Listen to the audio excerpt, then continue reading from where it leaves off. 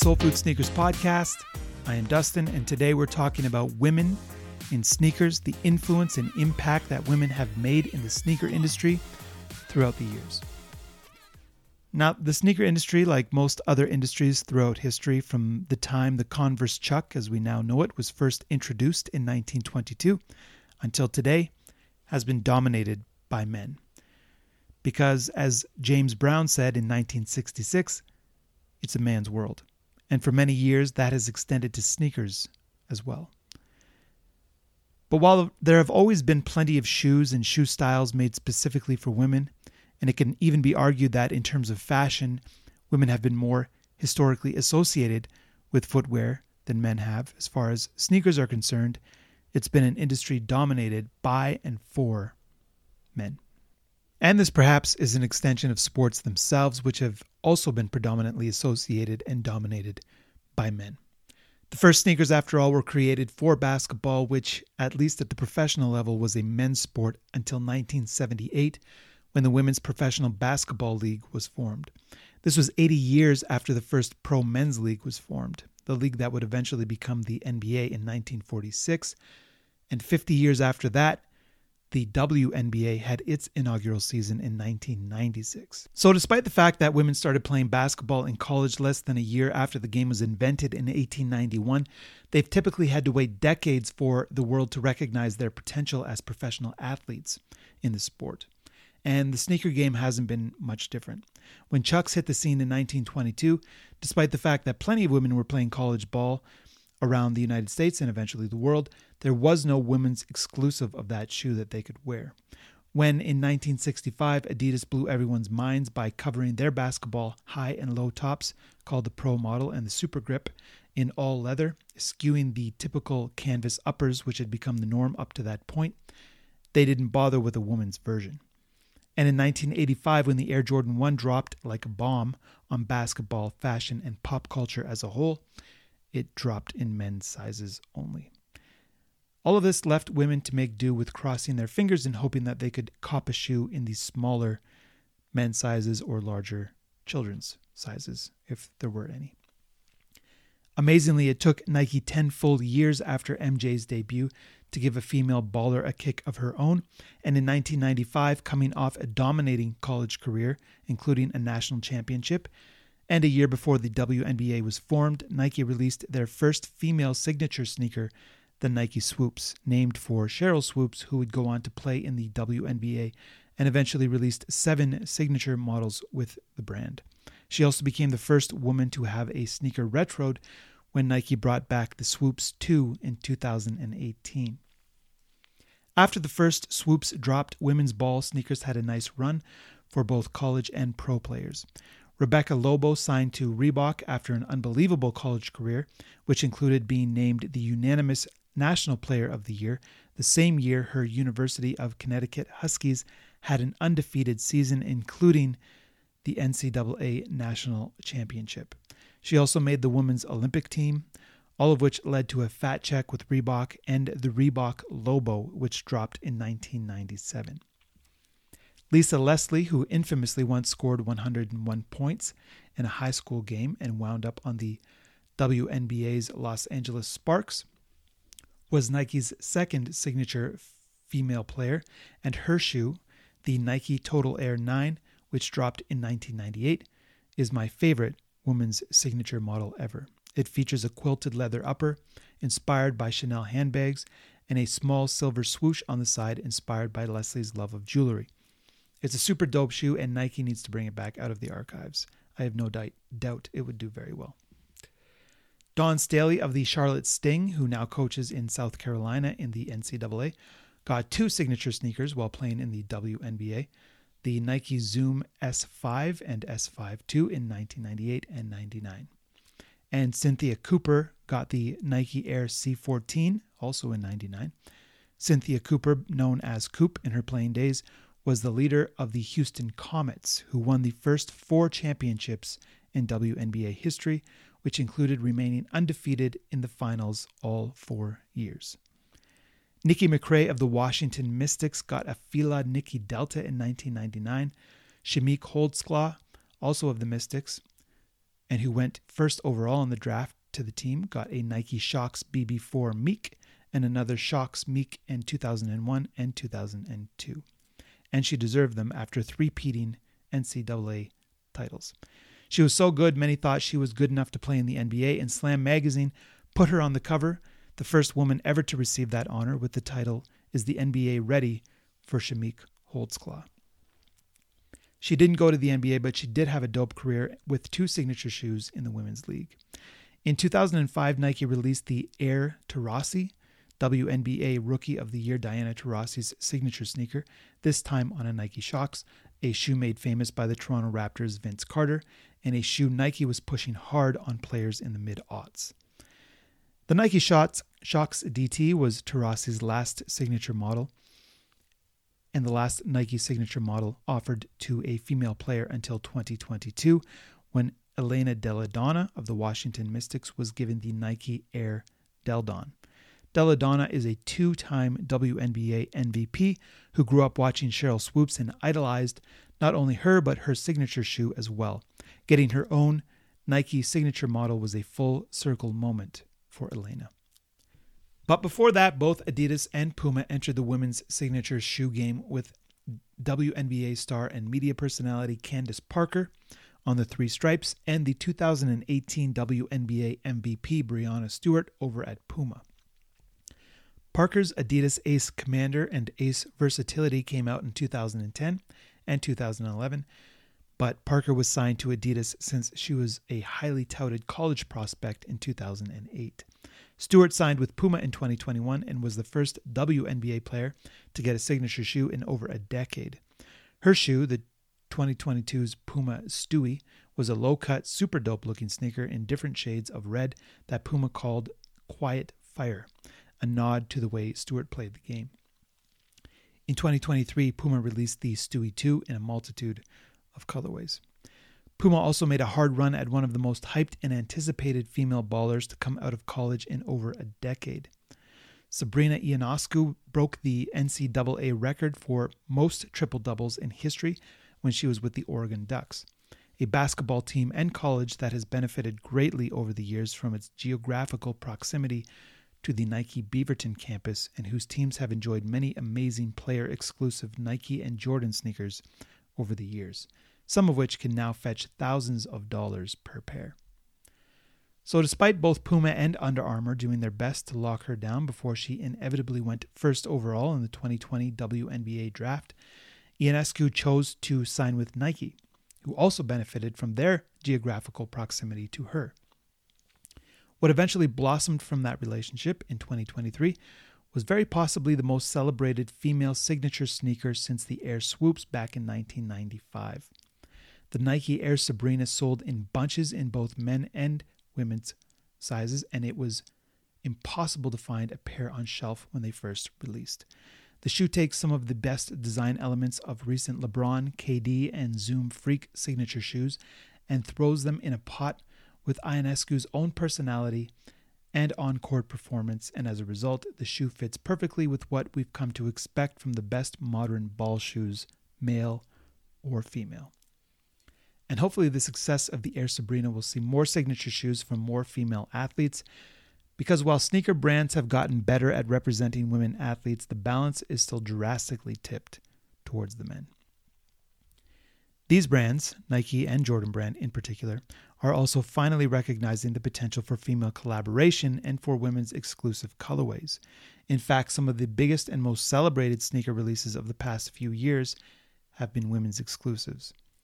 In 2021, the consensus sneaker of the year was the women's exclusive Air Jordan 3 from A Ma Maniére. Accompanied by a short film entitled Raised by Women, the shoes paid tribute to A Ma Maniére owner James Whitner's mother, who bought him a Jordan 3 when he was a youngster. A Ma Maniére, which is French for My Way, have collaborated on many coveted Jordan models. Whitner has a close relationship with MJ himself and has been essentially given the keys to the Jordan Brand kingdom, free reign to put his personal touch on the brand's most famous silhouettes. Jordan Brand and Nike in return get a collaborator who ensures hype and instant sellouts whenever A Ma Maniére drops a collection of Jordan sneakers and clothing. and several of those sneakers have prioritized celebrating Black women and telling their stories. Along with the Jordan 3, both Jordan 12 colorways, the white and the black, are women's exclusive, as is the white or dawn pair of the Air Jordan 5 the brand recently released towards the end of 2023. But more celebrated and successful than James Whitner's Jordan collabs were the late Virgil Abloh's. Abloh passed away from cancer in 2021, but before he left, he created a body of work in the sneaker and fashion worlds that will continue to excite, influence, and inspire forever. One of his most popular sneaker creations was a monochromatic teardown of the Air Jordan 4. Dressed entirely in sail and featuring all of Abloh's iconic design touches, the off-white Air Jordan 4 dropped in the summer of 2020 and was a women's exclusive. But before that, Abloh dropped an even more exclusive set of women's sneakers that were made for a very special, very specific woman. In 2018, to celebrate the 50th anniversary of Wimbledon, Abloh released 2 Nike sneakers dedicated to Serena Williams, an off-white Air Max 97 and a Nike Blazer. The sneakers, part of the Serena Queen collection, were limited and loud, dressed in gradients of purple and pink and black swooshes with off-white deconstruction. But those are men creating women's sneakers for women. What about women creating sneakers for themselves? Thankfully, female collaborators at sneaker brands has exploded over the past decade, and for, say, every Travis Scott collab at Jordan or Nike, there is a Billie Eilish one. Billie actually has several Jordan and Nike sneakers to her name, including a Jordan 15, a model that doesn't get brought up or talked about very often, an Air Force One High covered in Velcro straps, and an Air Force One Low covered in Frankenstein stitching and cut and pasted chunks of quilted leather. She's also got a canvas Jordan 1 AJKO, a Jordan Mule slide, and recently a few different colors of the Nike Air Alpha Force 88. A female pop star getting her own shoe is nothing groundbreaking, of course. Beyoncé got her own line of clothing and sneakers at Adidas when they collaborated on her now defunct Ivy Park line. So did Missy Elliott back in the day when Adidas gave her the Respect Me line of sneakers and clothing. Rihanna has been making sneakers with Puma since 2015 with her Fenty label, and Selena Gomez also got a collab with Puma on the Cali Star. Cardi B has dropped a couple of kicks with Reebok on their Club C model. And one of the most recent and most hype female pop star collabs on a sneaker line has been New York City's Teyana Taylor, a Kanye West R&B protege, who has released sneakers with Adidas, Reebok, and a recent Jordan 1 Zoom Air Comfort called A Rose from Harlem, a bright, loud sneaker with a lot of ideas in it and a lot going on. And of course, there have been plenty of female designers, influencers, and creatives that have been graced with sneaker collabs over the years as well. Going back to basketball for a second, in 2011, WNBA star Maya Moore was the first woman signed to Jordan Brand, and she earned that signing. She was drafted first overall by the Minnesota Lynx. She's won 4 WNBA championships, an MVP, and 2 Olympic gold medals. In 2017, Sports Illustrated called her the greatest winner in women's basketball history. And while she never got a signature sneaker with Jordan, she did collaborate on a couple of classic Jordan models with stylist and blogger Aaliyah Lee May in 2018. Their Jordan 1 Viotech and Jordan 10 Court Luxe are a beautiful 2-pack of multicolored kicks covered in soft suedes, and a standout feature on the ones in a removable fur tongue accessory. Maya Moore retired from basketball in 2018, but Aaliyah Lee May continues to collaborate with Jordan Brand on a regular basis. To date, she's designed several Jordan 1s, a Jordan 6, and most recently a beautiful Jordan 14 in sand and jeweled jade green colors. But even more prolific, a fashionista than May is Melody Asani, who has worked extensively with Reebok on several models, and who also happened to design one of the best women's exclusive Jordan sneakers ever when she left her imprint on the Jordan 1 Mid, a much maligned mid-cut version of the legendary silhouette. Her multicolored Jordan 1 Fearless was the standout sneaker in Jordan Brand's 2019 Fearless Ones pack, a celebration of the Jordan 1 where 6 different designers got to play with the silhouette in a way that was an expression of their identity and creativity. Over at Adidas, English fashion designer Grace Wales Bonner has been making all kinds of noise with her fashionable fingerprints on a number of well-known Adidas models like the Samba and the SL72, as well as a bevy of little-known heritage models like the Adidas Originals Country, the Adidas Japan, and the Adidas Niza. Everything Wales Bonner has done with Adidas, both in sneakers and in clothing, has been hyped up, quick selling, and well received. Over at Union LA, a sneaker shop that started in New York and migrated over to Los Angeles, where it's been an institution for decades and has been collaborating on Jordan and Nike sneakers since 2018. Union has produced several grail-worthy sneakers like the Union Air Jordan 1 and the Union Air Jordan 4. Beth Gibbs, co-owner of Union and wife of fellow co-owner Chris Gibbs, also owns Beffy's Beauty Supply, an LA streetwear brand with a focus on telling the stories of and empowering Black women through their clothing, sneakers, and collaborations. Most recently, both Beffy's and Union got to join forces with both Nike and Jordan when they released a couple of Jordan 1s along with a clothing capsule entitled the Union LA Beffy's Beauty Supply Summer of '96. The shoes dropped in both a men's and a women's exclusive and featured a love it or hate it weave that seemingly fastened the top of the sneaker to the bottom. And from Chicago artist Nina Chanel Abney was given her own sneaker by Jordan, two actually, a Jordan high and low and a clothing capsule to go along with it. All of these sneakers are examples of women whose names are on the shoebox, so to speak. But there are also many women designers who work for brands behind the scenes or whose names don't appear in their brand title. One of the most influential sneaker designers of all time, whose name has never appeared on a sneaker, is Tiffany Beers. Beers has been at the drawing board on some heavy-hitting kicks that have helped define sneaker culture over the years. Sneaks like the Air Yeezy 1, a shoe that now sells for several $1,000s a pop, and the Nike Air Mag, based on the Tinker Hatfield designed shoe seen in Back to the Future 2, a sneaker which now typically sells for around about $20,000 a pop.